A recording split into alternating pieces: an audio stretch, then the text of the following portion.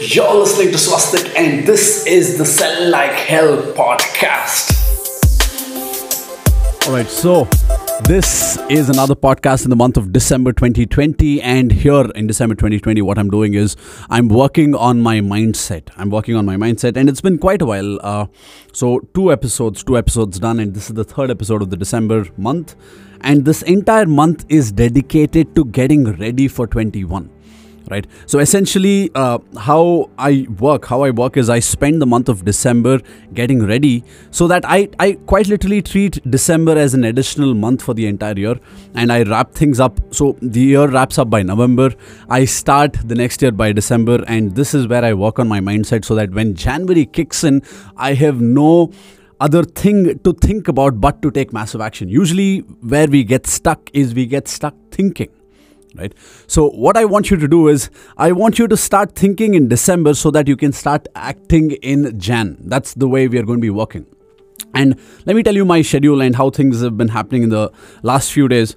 One thing that's happening is I've been waking up way earlier than November. So November I took a break. So I got used to waking up at about 8:30 in the morning. And I've been working out I've been hitting the gym regularly. In fact, it's been about 45 days that I've not skipped the gym a single day.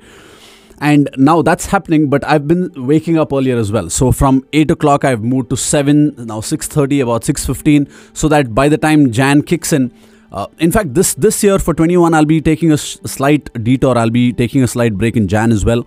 I'll be starting from Feb, but by the time Feb kicks in, I want to be able to wake up at about 4 o'clock. That's generally the time that I usually wake up during the year. So that's my schedule. But other than that, one thing that's happening is I've gotten back to reading. I'd stopped. So, see, one thing is if you've been reading very continuously, it's very important for you to take a break there as well, because this is where your mind starts thinking in different direction. And I'd stopped reading for about a month and a half, and now I'm back to reading a book every 3 days. So I've been completing a book every 3 days or every 2 days. So I've gotten back to massive reading. That's happening as well. So waking up early is happening and reading is happening. The next thing that I want to add to this list is this concept of the $1 million hour. Let me explain this to you. This can be a game changer, because this, when I broke this down to my community members, they had such a lovely time. And well, if you're wondering what this community is, it's called the Offbeat Entrepreneurs League. We are a community of massive action takers, basically entrepreneurs who are on a vision to massively impact this world. So I get on call with these people every single week, and we have a lot of fun. But yeah, when I broke this concept of the $1 million hour, they had a crazy bulb on moment, and I'm hoping you will have this as well. Let me explain what this means.